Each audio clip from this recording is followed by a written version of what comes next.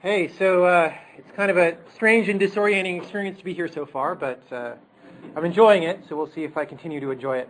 When I go somewhere to speak, I like to say things that people don't necessarily expect to have heard, right? And often that generates differences of opinion, controversy.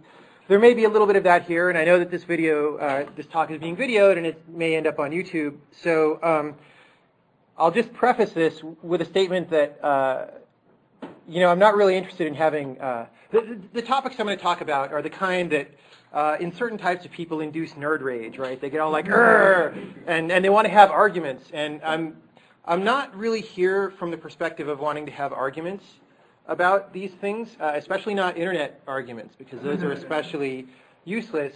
So I'm just going to put this forth, right? This talk is about me having been a professional video game programmer for 16 years, an independent game programmer, and I'll talk about what that means. I've developed an aesthetic of what it means to program well that's very, very different from the one that I had during school and immediately afterward, right, coming out of college. And so I felt like coming back here that was a really interesting thing to talk about, to sort of think back to what I believed then and what I believe now and how it's different and why it's different. So I am perhaps best known for this game, Braid, that came out a couple of years ago. I started making this game in 2005, and it came out in 2008. So that's a 3.5-year project, which is kind of almost the length of a college education if you're an undergraduate, right? So that's a long time. Lines of source code is a pretty useless metric, right? But I wanted to provide some in order to give you something tangible to talk about the project. The reason it's useless is because it depends on what language it's written in, or some people want to be all testosterone driven and I use these automatic tools to crank out millions of lines of source code, but whatever. So Braid was completely handwritten. There's no generator tools used to build it. The code is relatively well thought out, although what well thought out means may not be what you expect, and that's kind of what I'm going to be talking about here. There's about 90,000 lines of code. Some of that was pre-existing, so perhaps I wrote about 75,000 lines of code to make this game. Actually, I wrote probably a fair bit more than 75,000 lines, but then a lot of it was deleted, right, to end up with the final thing. Because when you're working on a project like this, you make stuff, delete it, make it, revise it, delete it, rewrite this thing 3 times, right?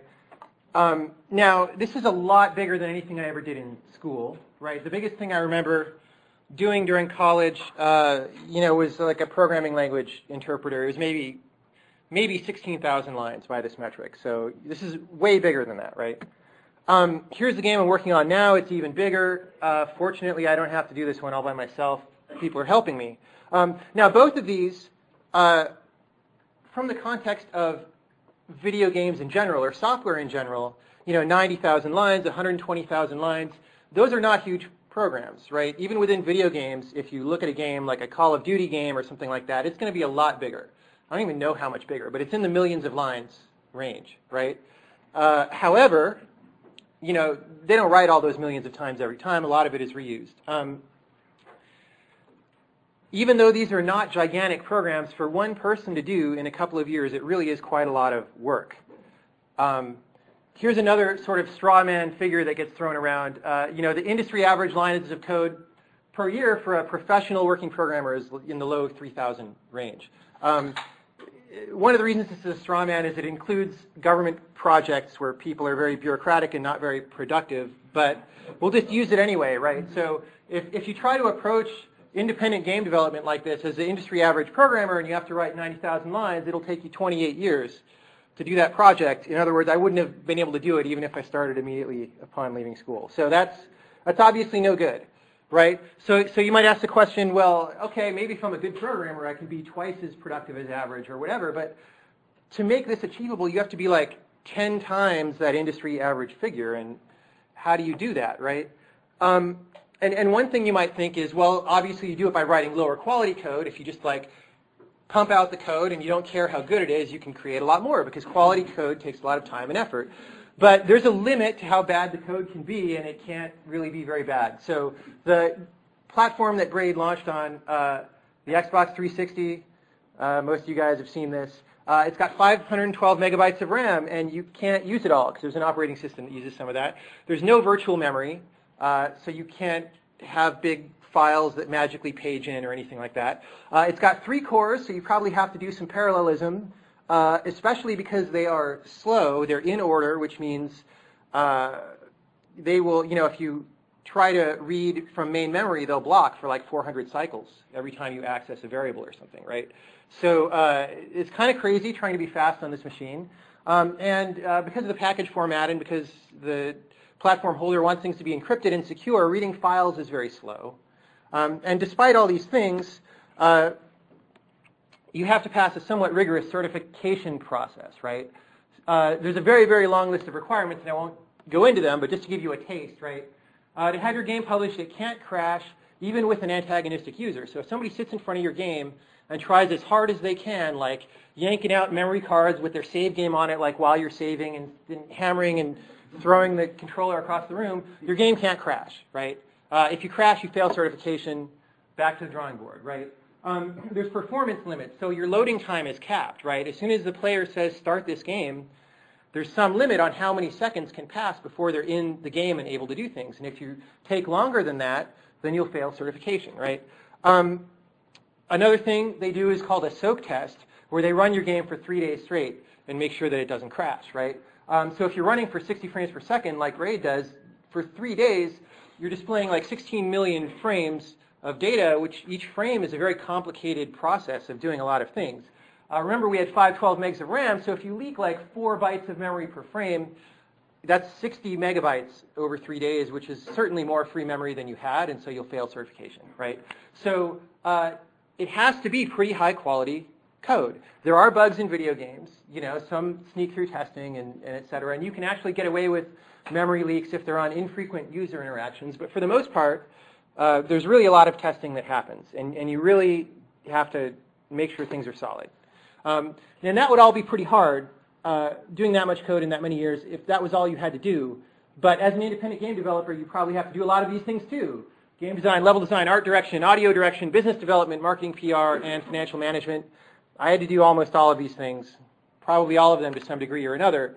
So it wasn't even like I was programming full-time, right? So how do you do that? It's hard. Most people who try to do a game by themselves for a platform like the Xbox 360 do not succeed. They end up giving up. In order to succeed, you have to be extremely effective at getting things done. And it took me a long time to be that effective. Prior to developing Braid, I went through project after project where I was like, yeah, I'm an independent game developer. I've got this game. It's kind of cool. And I would like never finish it, and I would get discouraged, right? And it would take like a year or two at a pop. So this aesthetic that I'm about to talk about is sort of what I developed, starting at the end of college and getting to now, that has enabled me to be able to build relatively large projects for one person at relatively high levels of quality, hopefully repeatedly. Our current game, we could almost ship it. We're going to work on it another year or two. No, not 2. 1, to make sure it's good. And then, by the way, when I was in college, I had this stereotype of the guy I didn't ever want to be, which is like the grumpy old Fortran or COBOL programmer who like learned to program one day and then never learned anything new and like is kind of, hunched in a basement and while kind of the world passes by and he says phooey on all this new stuff, right? That is not me, right? I'm often searching how to make my work process better and learning new things. However, I am going to say phooey on a lot of things that are being taught. So it's very easy to ascribe that to like, oh, he's a grumpy old programmer, but I swear to you that is not me. Okay, so the first thing I'm going to say is a lot of people who come out of school, while they were in school, they were learning how to be good programmers, and especially the people who are really smart, they pride themselves in being good. And what does being good mean? Well, I know a lot of intricate things, and I can like optimize code and make really good code. And the first thing I want to say is people come into industry with this idea that they want to optimize things, and those impulses are usually premature. Because compared to the most straightforward implementation of something that you can imagine, optimized code is a lot more difficult in a lot of ways, right? It's harder to write, It's harder for somebody to come along later and understand, or for you to understand, right? It has more bugs. It has a shorter lifetime, because optimization is often about, starting with a general case where we're not allowed to make any assumptions. Maybe you can only make the code so fast, but then you think, aha, if we ensure that the input is formatted in a certain way, or if things happen in batches or something, then we can get it a lot faster, right? Those kinds of constraints and assumptions change over time, right? They expire. And your optimization actually may become pessimization 5 years later on more modern CPUs, right? And it also makes that code harder to use by the rest of your code, right? Because that code has to talk to it in a certain heavily constrained way, right? When you call this function, your input has to be formed a certain way, and it can't have like any numbers greater than 1,000 in it or whatever, right? Insert random constraint there. Now, the reason this is bad is that most code that anyone ever writes is not performance sensitive, right? So in grade, it's about 90,000 lines. I don't actually know how many lines of that are performance sensitive, but let's be generous and say it's 6,000, right? So 6,000 lines of that 90,000 line program actually matter in terms of the user experience, how fast it runs when you sit down to play. So if you enter into it with this mindset of, I'm going to write the best code possible, and best means fastest and other things that I'm about to talk about, you wasted most of your time, because you made most of the code worse, and you spent a lot more time thinking about it than you should, right? Remember, you have to be brutally effective to write this 90,000 line program. So if you think about that 84,000 lines that are not performance sensitive any more at all than you should have, then you're wasting proportional amounts of time, right? That 84,000 lines is almost your whole code, right? So if you take 10% longer doing that, then you've probably bloated your schedule by almost 10%.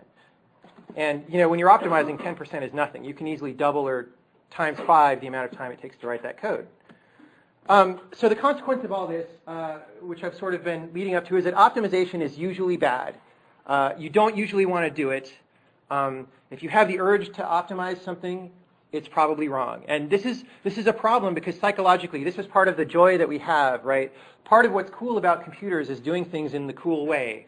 And I'm sort of saying you don't want to do that.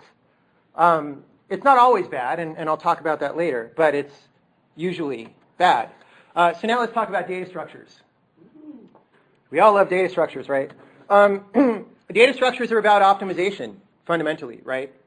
What happens is your program has a query that it wants to make, like what are all the objects in this area of the map, or like what are all the strings starting with Q or whatever, right? And data structures are about storing your data in a way to answer that query efficiently, right? Unless you start talking about trivial data structures like a record or something, which is really just about, if I want the name, like where is that stored in memory? But that's kind of trivial, So when I say data structures, I'm talking about we're organizing things with pointers in certain ways to let us navigate stuff or whatever, right? So like a binary tree or a hash table, or pick your favorite skip list, anything, right? So data structures are about optimization, and I've just said that optimization is usually bad. Therefore, using the right data structure for the situation that you are programming is usually bad, because it constitutes premature optimization, right? I actually never realized this in terms this clear until I sat down to give this talk, but I absolutely believe this.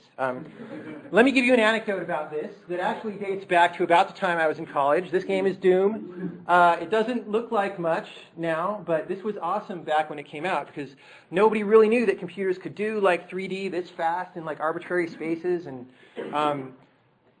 so shortly after this game came out, there was a mailing list. They released the source code, which was pretty progressive.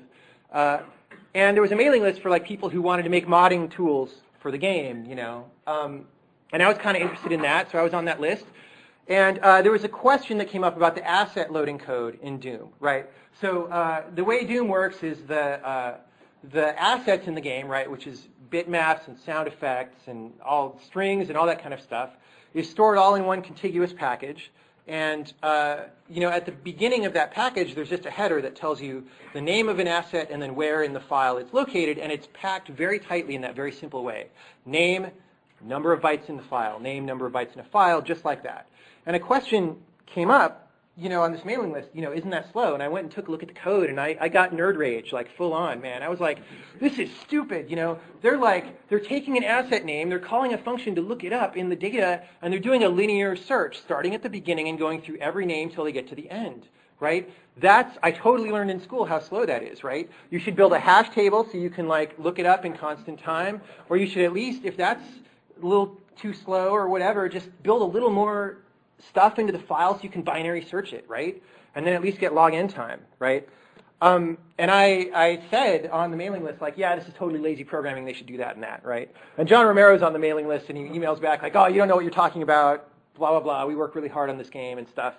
And I was totally convinced I was right. I had my nerd indignation. But no, I see very clearly at this time that I am totally wrong, right? Their implementation was the totally dumbest thing. Start at the beginning of the file, don't even unpack anything, scan the file till you find the thing. And that's absolutely right. And the reason why is because if I'd sat down to program that, well, first of all, if you profile the loading time of Doom, which I know about because I later ended up porting it to a couple things, it turns out that the amount of time that's actually spent in this string lookup is negligible compared to the other time spent loading the data, right? So that's the first thing. Even though the spider sense starts tingling when you look at this code, oh, it's important to optimize this. In reality, right, and reality is the important benchmark to think about, in reality it did not matter what the implementation is, except it did not matter in terms of runtime, but it mattered in terms of all sorts of other things, right? So, and what I would have done would have been much worse, like putting a hash table in there, would have been much worse along all other axes, right? It would have taken more time to implement, it would have used more memory, it would have fragmented the heap, it would have had less predictable performance characteristics depending on what the level is, it would have made the executable bigger, it would have been harder to understand and been more bug prone, it would have made the source code longer, take longer to compile, longer to link, all for no perceivable benefit, right? It's actually worse in every single way that I can think of now than what they did. But I was convinced at the time that I was right, Now take that is just one tiny piece of Doom. This is a very complicated game, right? So take the difference between what I would have done and what they did and multiply it not just by that tiny piece, but by the hundreds or thousands of pieces comprising this whole game.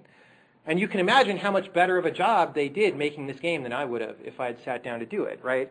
They were simply better programmers than I was at that time, right? But I thought I was really smart. And there's an issue here that goes beyond being smart, right? There's some kind of issue of operational wisdom. I'll go into part of it later, but at least the most obvious part of it here that I should have had, but that people don't generally have is here's some guys who made this really cool game that I don't know how to make, right? And it's made by a couple programmers.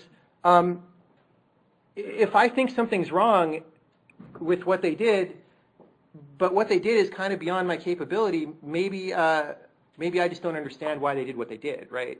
Why am I saying they suck when all concrete evidence in the universe says that they don't suck, right? This is a pattern I see, again, talking about the internet. This happens on the internet all the time, right? So just keep that in mind. So what I do now when I write a program is I use an array of records for almost everything. I don't know if you guys call it records still.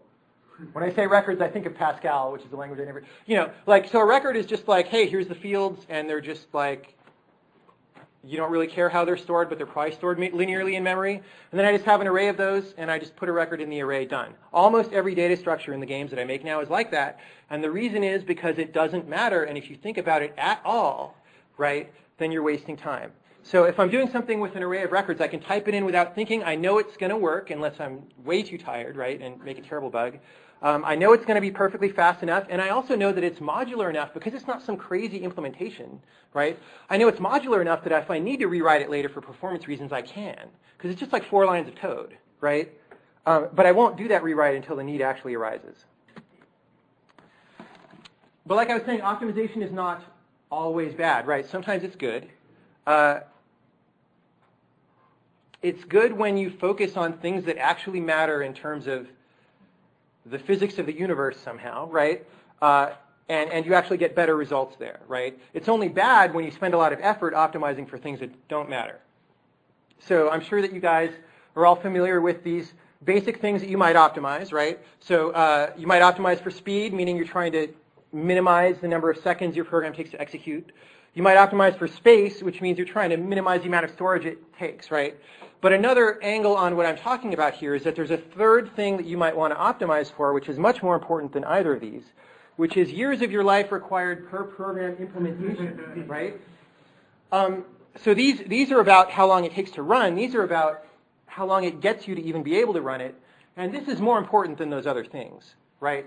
Or at least certainly equally important. And if you don't understand that this exists, and you only try to optimize for speed and space, not understanding this like limited life resource parameter that you also need to optimize for, then you're gonna push things into here and bloat this, right? While and it looks like the other ones are very small and tight, right? So this is a valid optimization parameter or metric that you can use for optimization, and perhaps it is the most important one. Given again that I said that most of these people who go into independent game development fail because they don't get things done. Okay. So to bring this all back around to data structures are usually designed with memory or speed optimization in mind. They're not designed with life optimization in mind. Thus, you should use them sparingly, if at all. So generalizing even further from this, complicated algorithms are also not good, in part because they usually use complicated data structures, and we've already talked about how bad that is. So if you get the impulse to use a complicated algorithm, or you see one in code somewhere, it's probably a bad idea, right? For a lot of the same things that I was talking about with regard to optimized code, right? They require a large lifetime expenditure for a marginal benefit that possibly doesn't matter. They have a much shorter lifespan than simpler algorithms, right? More complication equals more assumptions about the input state and the output state. So if you propose a complicated algorithm, if you ask people to use one, or you spend a lot of effort developing one, the payoff had better be really huge, right? It better not be like 10% speed up. Nobody cares about that, right? For those of you thinking about going into grad school. You'll like this slide, especially from my point of view and the point of view of people in my field. Almost all applied CS research papers are bad. Theory papers are different. They're a different animal. But applied papers, which is like we're going to go in and we're going to try to speed up something in the real world or like do a better job at something, almost all of them propose adding a whole lot of complexity for a very marginal benefit. They actually don't work in all cases because the inputs are limited and they're a lot less robust, and usually the paper doesn't disclose that. And they're usually supported by bogus numbers and unfair comparisons. An unfair comparison is something like, if you say, I'm making algorithm X, and it's a lot faster than algorithm Y, which is the traditional thing, then they'll put benchmarks showing you how much faster algorithm X is. But for the benchmarks, they used like off-the-shelf implementation of Y, whereas for their own implementation, they spent their whole, couple of years in grad school like performance tuning it, right? It's not a fair comparison unless you also performance tune the thing you're comparing against, right? And nobody ever does that because they don't have enough time. So like, I don't know. This really bothers me. The longer that I've spent away from school, the more I see that most of these papers are not useful. And if I were, and I easily could have chosen an academic career, right? So it's kind of easy, not totally easy, but it's kind of easy for me to put myself back in that place. And if I was in applied CS, I would kind of have a crisis of identity right about now if I was paying attention, right? I would be like, what is all this work for if so much of it is really just about giving somebody something to publish instead of being something that actually works. Okay. Taking a moment to pause, clear the air, go on to smaller topics. Here's one. I thought in school that if you were going to solve some problem in your code and you were going to write a specific system to solve that, that it's pretty much better to write a generalized system that'll handle a much wider set of inputs, because you might totally use that functionality, right? Actually, it's worse because you probably didn't need that functionality, at least probably not yet. So you just spent time implementing something you don't need. The generalized thing is probably more code and is probably harder to port because it's a larger volume of code. Again, the program takes longer to compile and link, which is something you pay for every day. But this is a little more subtle. generalized systems are less self-documenting than specific systems, right? So if there's some function that does one specific thing and you go into some code and you see it there, you, as a programmer who might be learning this code for the first time, or even for me, if I wrote something a year ago, I don't really remember it that well, I can come back to that and get context, right? I see exactly what this thing is doing and what its role is in the larger structure. And being a good programmer, in my experience, involves keeping as much of that larger structure in your head at once and seeing the interrelations between everything, right?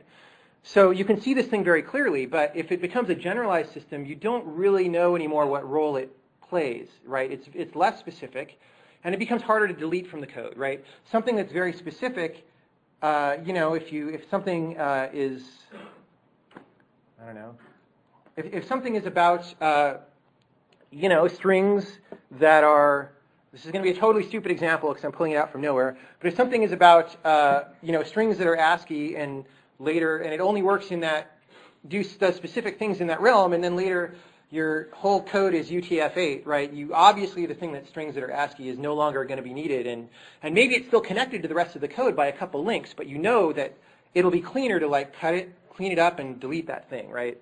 Whereas if you have some generalized amorphous function that somehow does things to other things that eventually results in things being done to ASCII characters, it's very hard to understand that that's no longer needed, right? So think about that. In general, adding new systems to your code is bad, right? It should only ever be a last resort. So if you think about your program as some set of nodes that are connected to other nodes, right? So each little node circle is like a module in your program or like a function or anything, right? It's not a line of code. It's something more substantial than that. And then the connections between the nodes are like, hey, this function calls this function, or this system talks to this system, or whatever, right?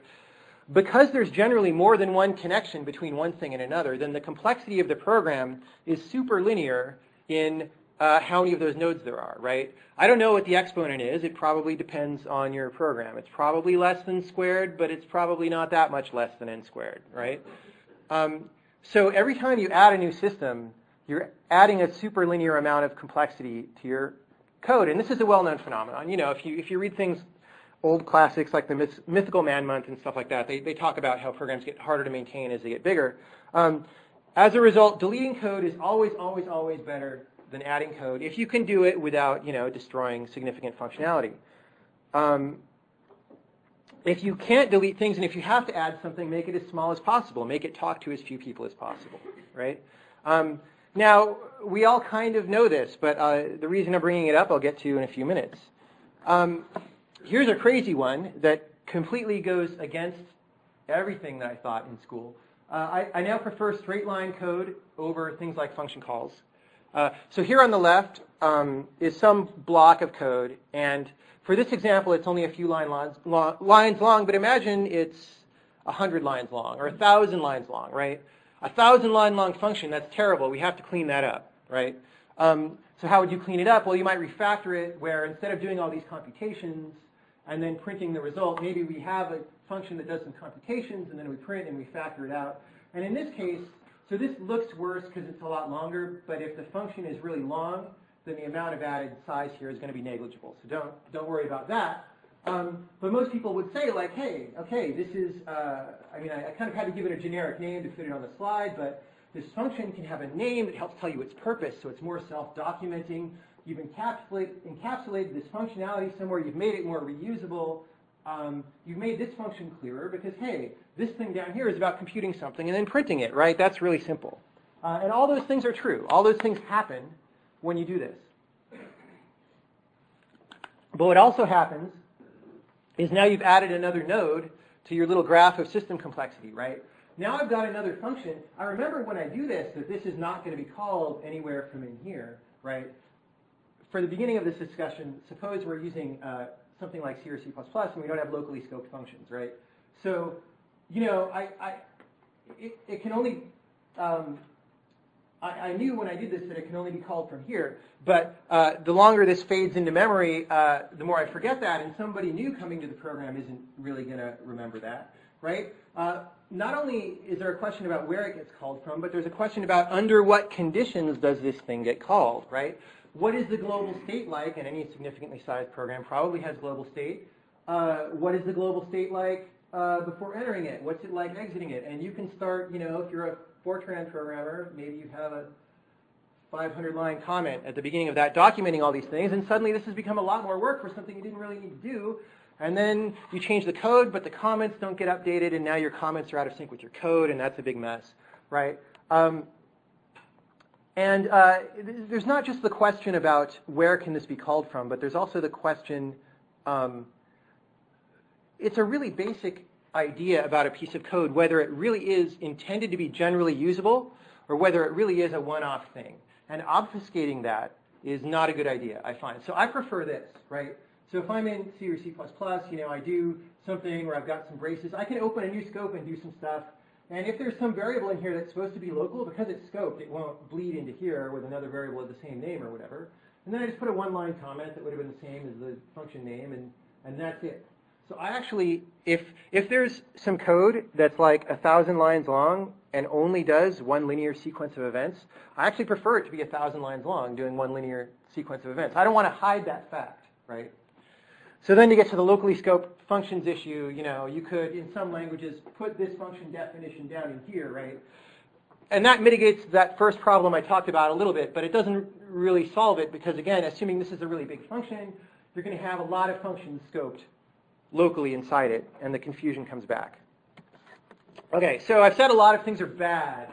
So let's say what's good, like what is a good programmer in this context of making independent games where you're trying to be really productive. I have a company, I look to hire people once and again. If I were going to hire somebody, what do I look for? Well, the answer is not that surprising, actually, right? A good programmer gets things done quickly. The things he does are robust. Because of all the reasons I've been talking about, the things are simple. He finishes what he does for real, right? I'm not going to go into this rant unless we want to talk about it later, but there's a big difference between kind of finishing something according to the letter of doing the task and like actually finishing it so that it actually works and actually can live in a code base for a while. And, he has a broad knowledge of advanced ideas and techniques, right? So this is all the stuff that you learn here in school, right? So I'm not saying that you shouldn't know about data structures or you shouldn't be awesome at programming or anything like that. You absolutely should, right? But you don't want to be too eager to take all that knowledge you learn in school and apply it everywhere, because in most of the places it's going to make a mess, right? You only want to use an advanced algorithm or an advanced data structure when it is genuinely useful and is a net benefit to the project as a whole, right? And so that's hard, right? That is this sort of operational wisdom I was talking about earlier, because it's harder than being smart, right? It requires experience to some degree. So I don't exactly know how to tell you when to use these things and when not, except to say that in your professional development, it's something that you just keep an eye on and you just keep trying to improve it. Oh, I did that thing and it ended up being a mistake. I'm going to remember that, rather than not admitting to yourself that it was a mistake or whatever, which is human nature. So you kind of have to fight human nature a little bit. A general observation that I have after all this, computer science is full of ideas that are like solutions to some problem. And when the idea is proposed as the solution to the problem, it's easy to see and it's often easy to measure how that thing helps solve the problem. And so we think that it's good, right? And this applies to like software engineering methodologies or specific algorithms or anything, right?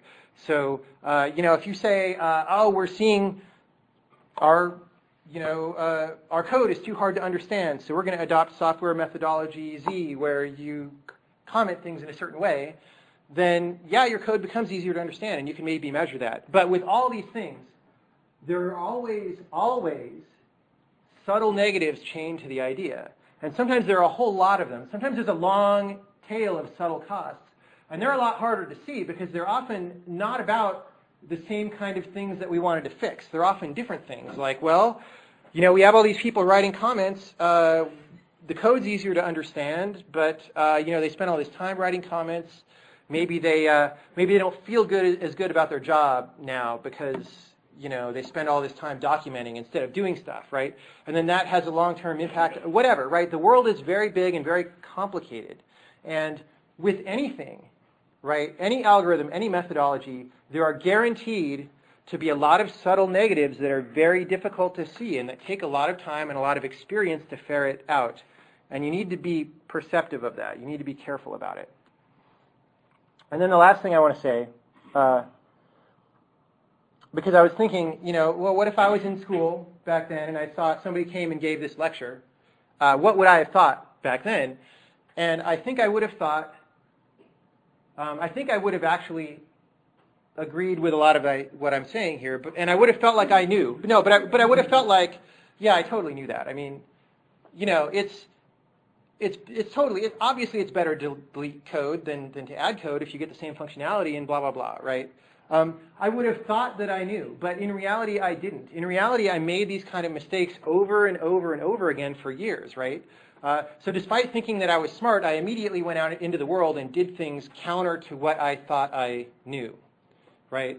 And I didn't really know all these things, but the general idea that there are that you want to have perspective on the project as a whole, and that you want to try to get it done in as efficient a way as possible. That's obvious when you say it that way, right? But actually, if you try to really deeply, intuitively understand what that really means and integrate it into your practice from day to day as somebody who makes software, it really is difficult, right? You probably don't know. I still don't understand all these things that I've said to as deep of a level as I can. So I also want to put that out there, that is kind of a lifelong challenge, to really,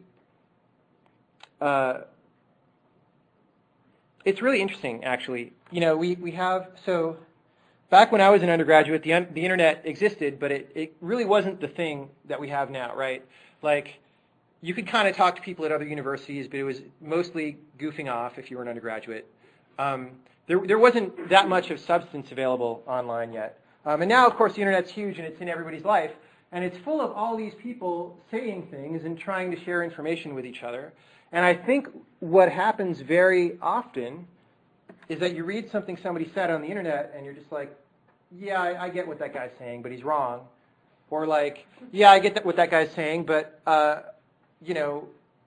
he's right, but I knew that. That's stupid, right? I know better than that now. Please entertain the idea as you go out into the world that usually neither of those things is true. Usually you don't actually understand what the other person is saying.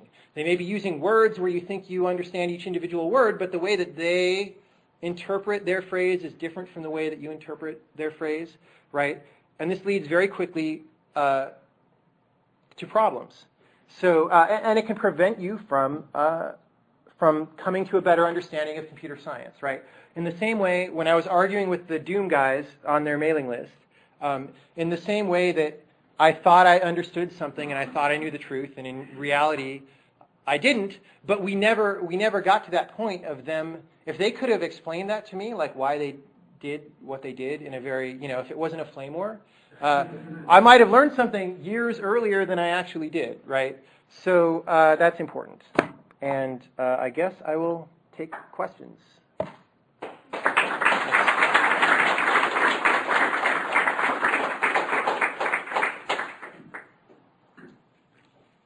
Are you going to preview the witness? Am I going to preview the witness today? Right now? No. Well, I don't know. Let me see. You really said you were down there. Well, it's kind of an entertaining idea. I don't know if it'll run at this. We're at 1024. Let me see if I can. Oh, we're at 1280, so it'll actually run at full size. It won't run very fast on this laptop.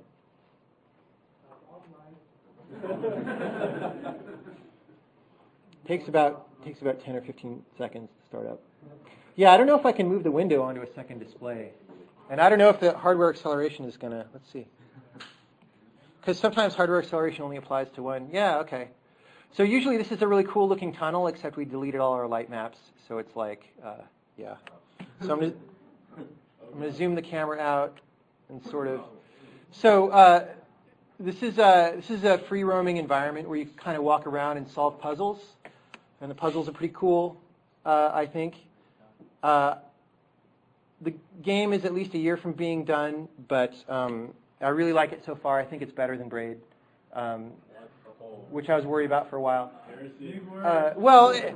People don't necessarily have to agree with me, right? Because my opinion of what's good clearly is very different from a lot of other people's. But so what you're seeing here, right? This is an open world, right? You move around at a walking pace, but you can kind of navigate it at will. It's got a lot of objects in it, little individual locales. All this is programmer art right now. I mean, there's a few objects made by a 3D modeler, but this is all temporary.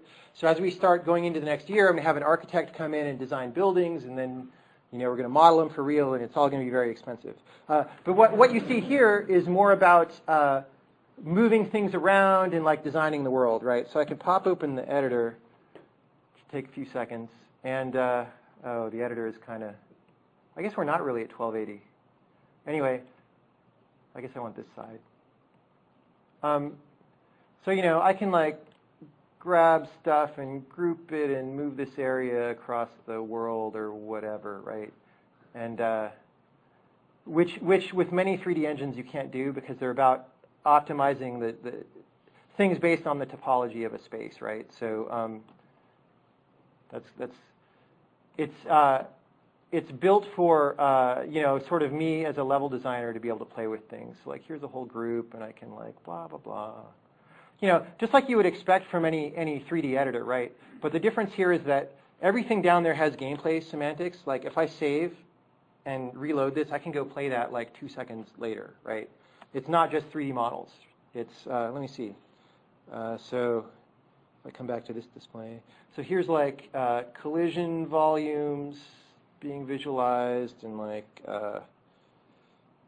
sorry, I keep losing track of my cursor.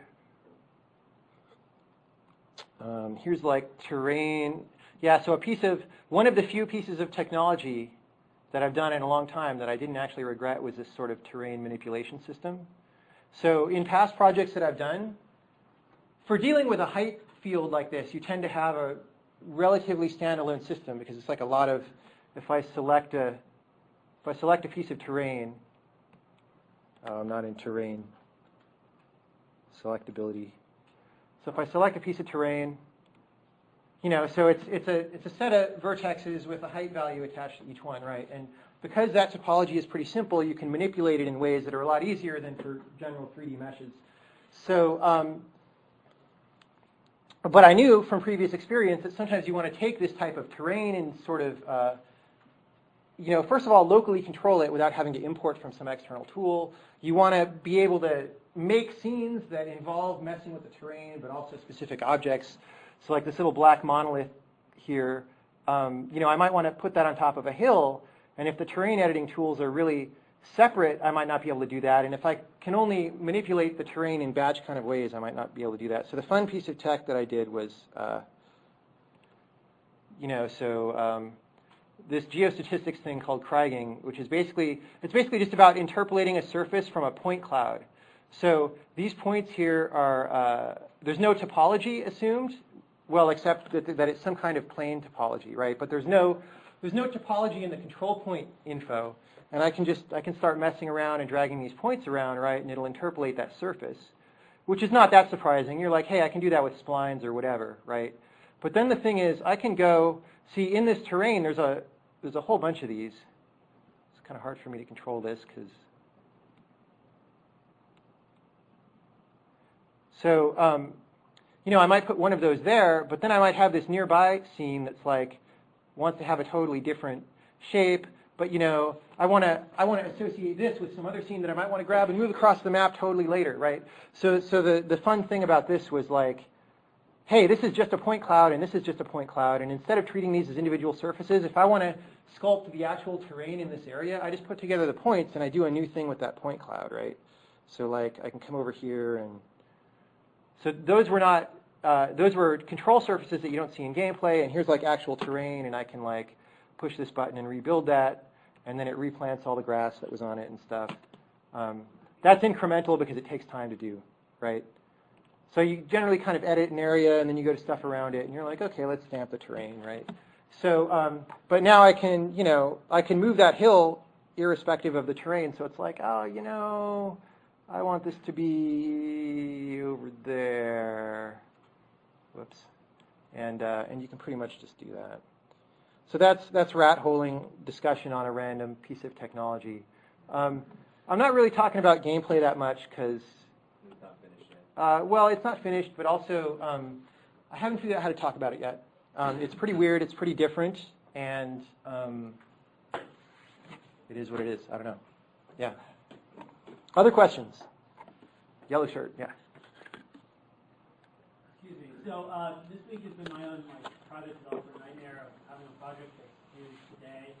And why are you here? Well, you have to eat. I have to eat dinner. Yeah. Okay. So all week long I've been pushing really hard, and there's always these decisions about. You come to a moment, you think, okay, do I do something complicated or I try to do something simple? Or can I do something simple here, or is there really no way to have a specific? Can you talk about specific case is better than general case? Yeah. Which gets a little weird when you're doing object-oriented programming, because then you end up with 45 million objects that are all done, a hammer that only hammers nails that are dime size, which is kind of or not what my intuition leads me to. So how do you thread that needle in between, thousands of hand screwdrivers all for their own type of screw versus a general? Well, so, earlier I said general systems are often bad, right? They're not always bad, right? Sometimes a general system is a lot simpler than 10 specific systems to do 10 different things, right? So if you're confronted with that kind of case, you by all means want to do the general, more powerful thing, right? As soon as, how many classes did you just say? Well, I think right now, or originally in the design there was 25 classes. To do like what kind of thing? Like not really 25 different things. Like it was. Yeah. It was like it had to do with a bad web servicing service that someone was giving me and parsing their weird data and trying to manipulate it. Yeah. You just have to try, and you just have to come to an understanding of the like this is the part that I can't magically tell you, right?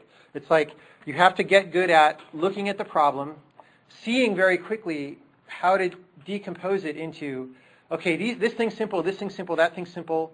This thing's kind of hard. If I do it this way, it's going to make this thing harder. But if I do it this way, that's going to make this simple, but it's flakier. So maybe I'm going to do the harder thing. And, there's just, as you probably know, right, you've done something like that. There's a very complicated set of trade-offs. You just, as you see more of what people have done, the way they've approached problems, and as you yourself do things in new ways, you just get faster at that and you see more effectively what you can do, I think, right?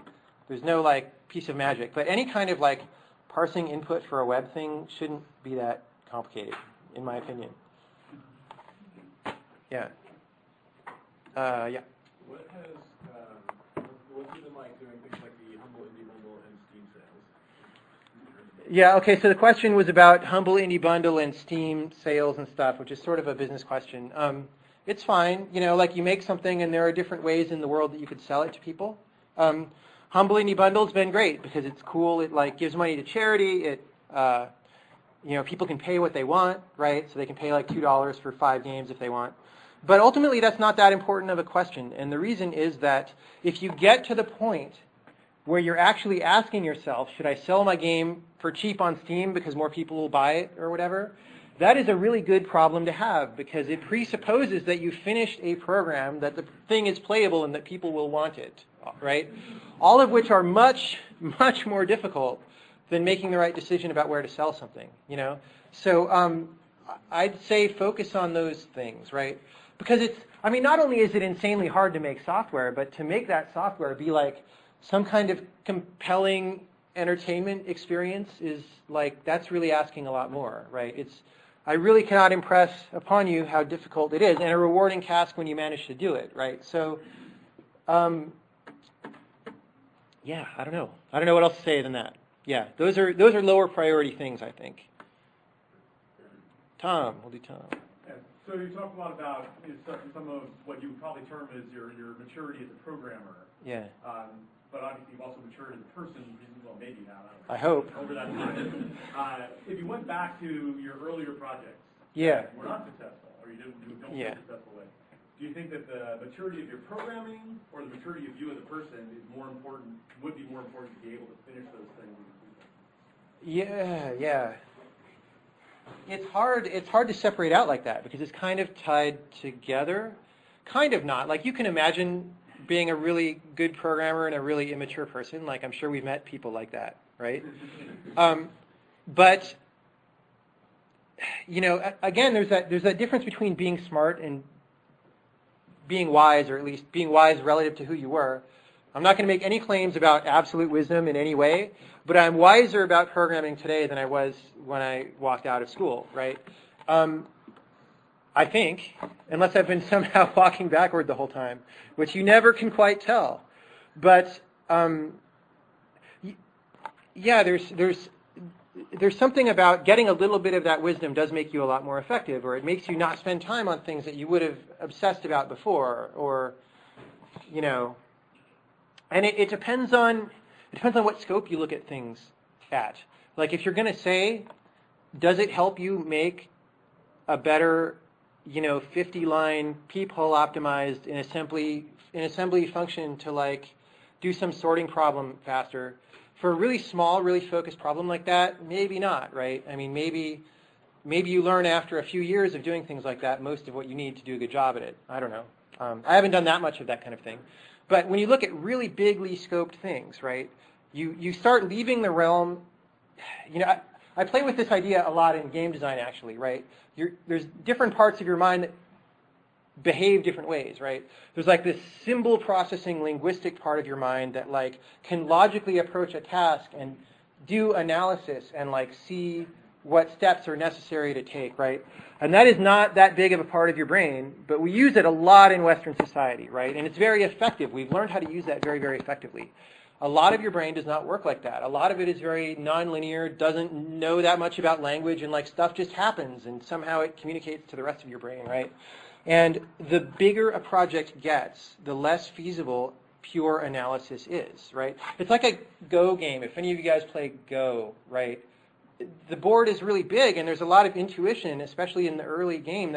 But then there's points in the game where it's all reading moves ahead and making analysis, and then it goes back to intuition, right? And a large software project, I think, is like that.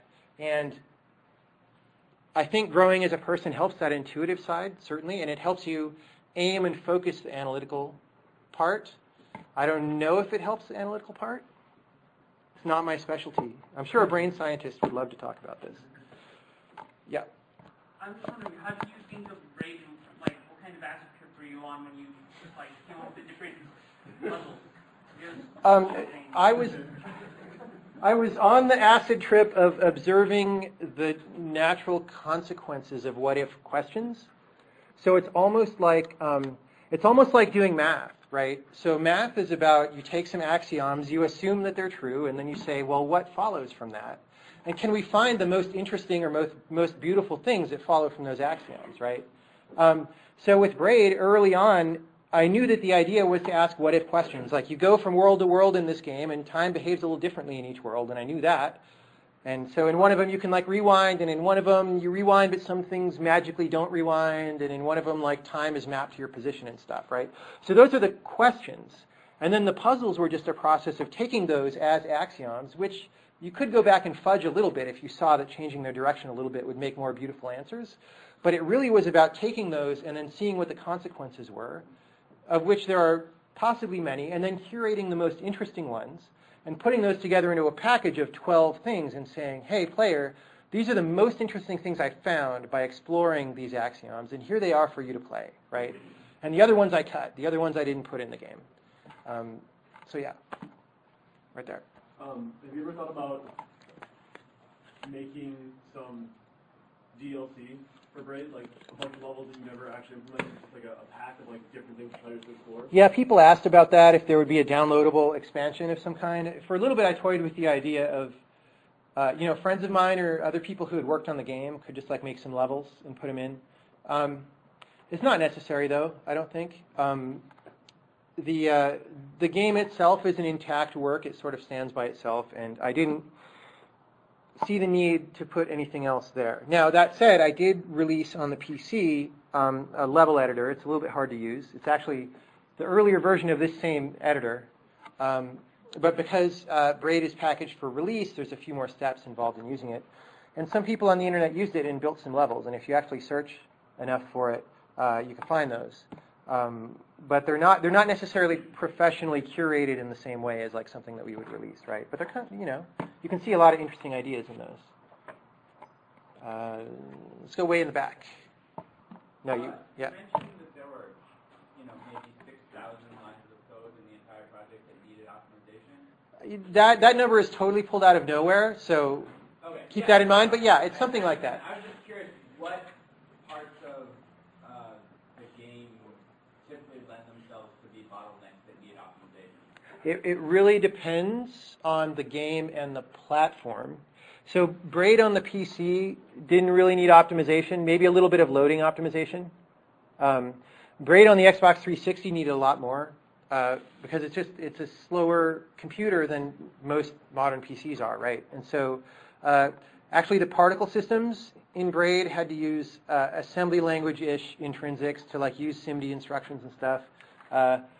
They're harder to implement than particle systems usually are because when you go in Braid and you rewind the scene, the reason you can rewind is because a compressed version of that scene is stored in a buffer somewhere, right, for every frame that you played in that level. And that can be a memory-intensive thing, so some effort goes into compressing that, which means and the art style of Braid has all these particles on the screen, and if you were to store the position of every particle every frame, that's a lot of memory, right?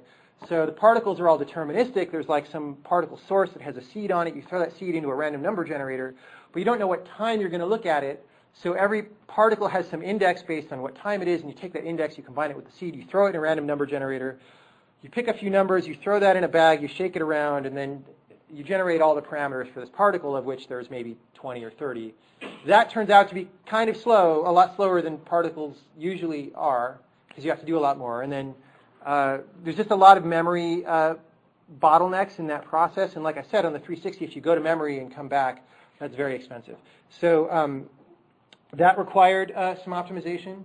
Rendering state changes.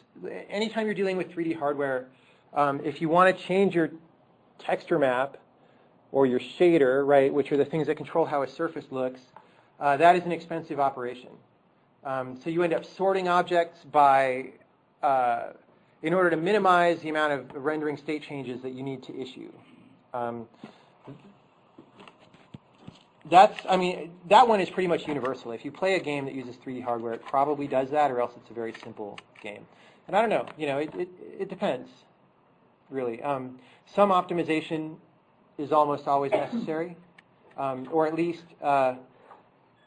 knowing what would be egregiously slow so that you don't do that, and so you don't exactly do the optimized thing, but you do something that's good enough for now, right? I'm a big fan of good enough for now, because that's really, because usually, often good enough for now ends up being good enough for shipping the thing, So, yeah.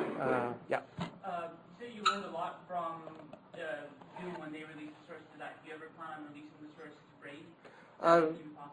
Do I plan on releasing the source to Braid? Is it possible? I would like to sometime. However, the thing about Braid is the environment today is different than it was when I was in school. When I was in school, you couldn't really get the source code to a game unless it was like, something like NetHack or something like that, which is a very specific type of game, like ASCII stuff on a grid.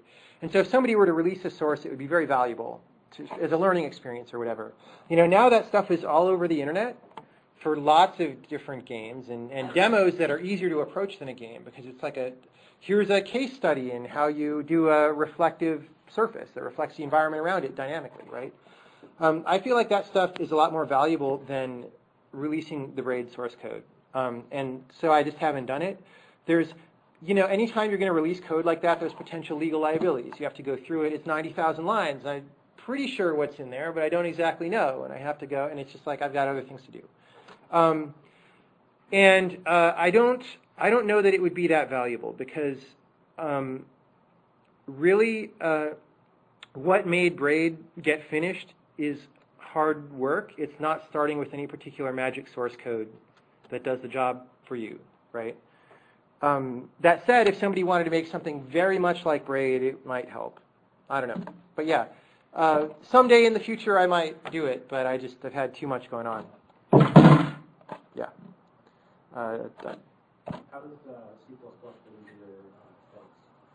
How does C++... Okay, so I intentionally stayed away from saying very specific things about C++. Most of the stuff that I said, I think you would not find that much argument from other professional video game programmers with a lot of experience. They would all say, yeah, don't over-engineer, don't over-optimize and stuff.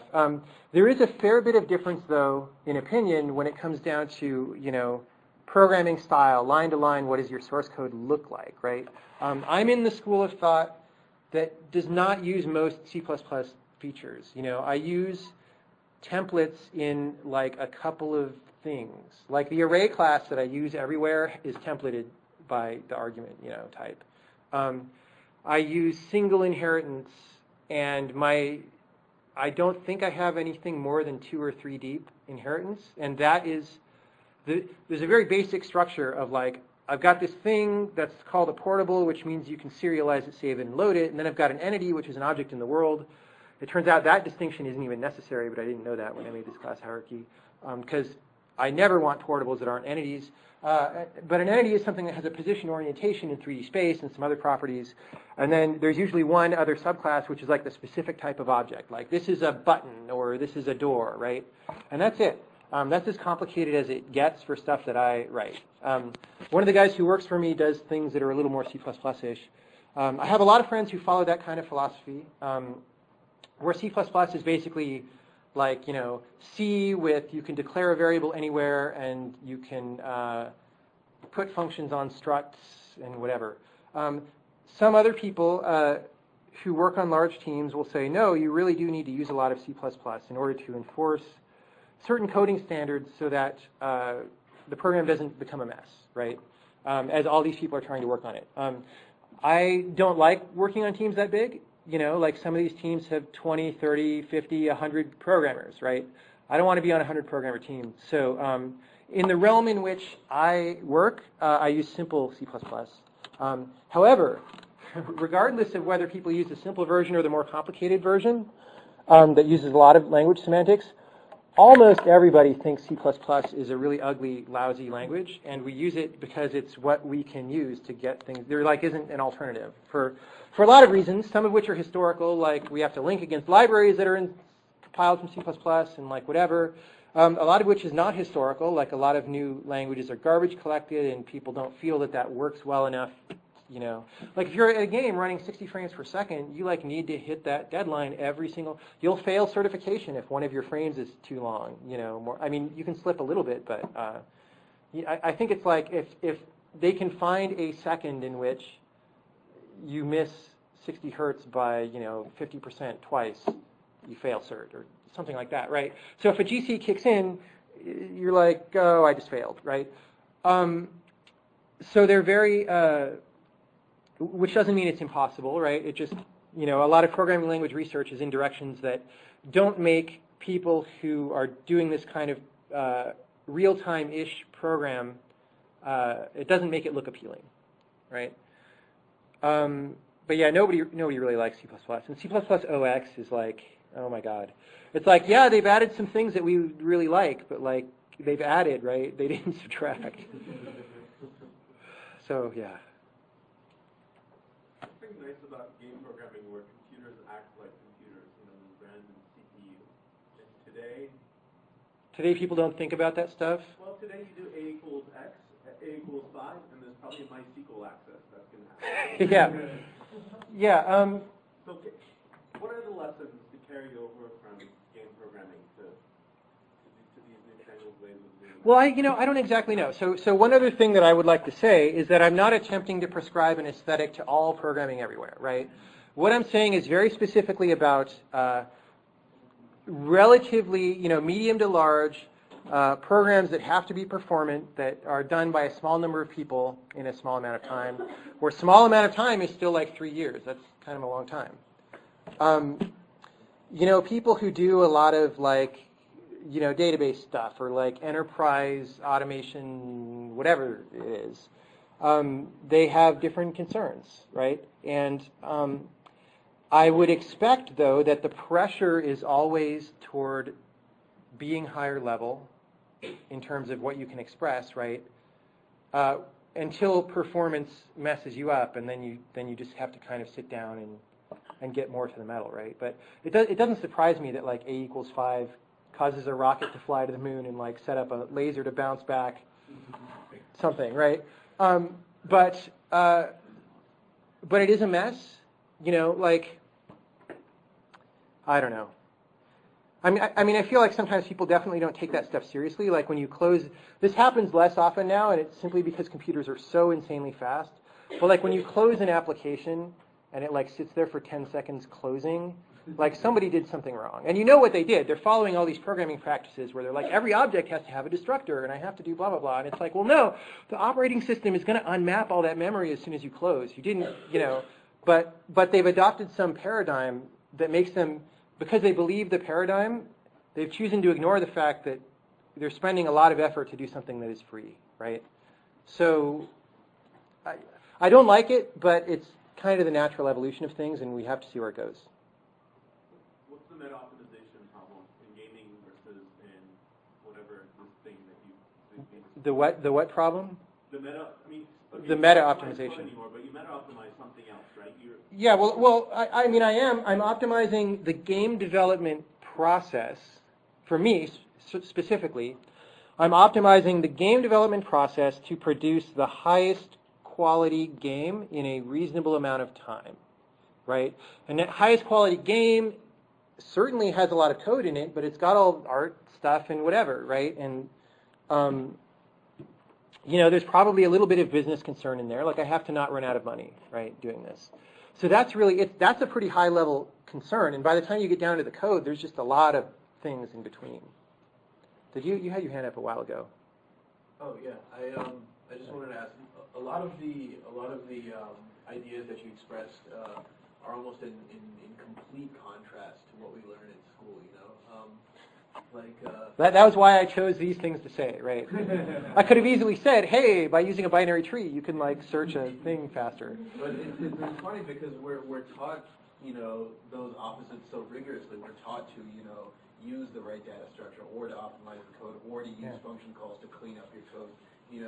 So why do you think that, well, actually before that, you mentioned, your Doom story, and, had I been in that spot, I would have done the same thing. I would have been like, hey, why not use a data structure? Yeah, it's everybody learns this in school. These guys must have never gone to school, right? In fact, I don't think they did. Right. I think they graduated high school, but whatever. So why do you think that programming is taught this way, and do you agree with it, or what is your opinion on it? I don't have that much insight into the pedagogical process, right? Some of the people in this room do, so you can ask them. Part of it, though, I suspect, if I were to sit down and try to teach people, it's hard enough to get them to learn what you want them to learn. It's hard enough to get people to understand data structures and stuff, right? You get this class with 100 people in it, and 30 of them, after 3 weeks, still get a syntax error, every single thing they type in, right? So I don't know if it's like that still, but it probably is, right? Part of what I'm saying is it really is an advanced idea that, and it's not contradictory. It's like you do need to know all this stuff that you learn in school, but then you need to also know context of when it's appropriate and when it's not appropriate. And that's actually later, because if you didn't learn the thing, how are you going to judge when it's appropriate and when it's not appropriate? So really, I think this is additional. And if it doesn't appear in the curriculum, part of it is because they're not very focused in academia on producing things, right?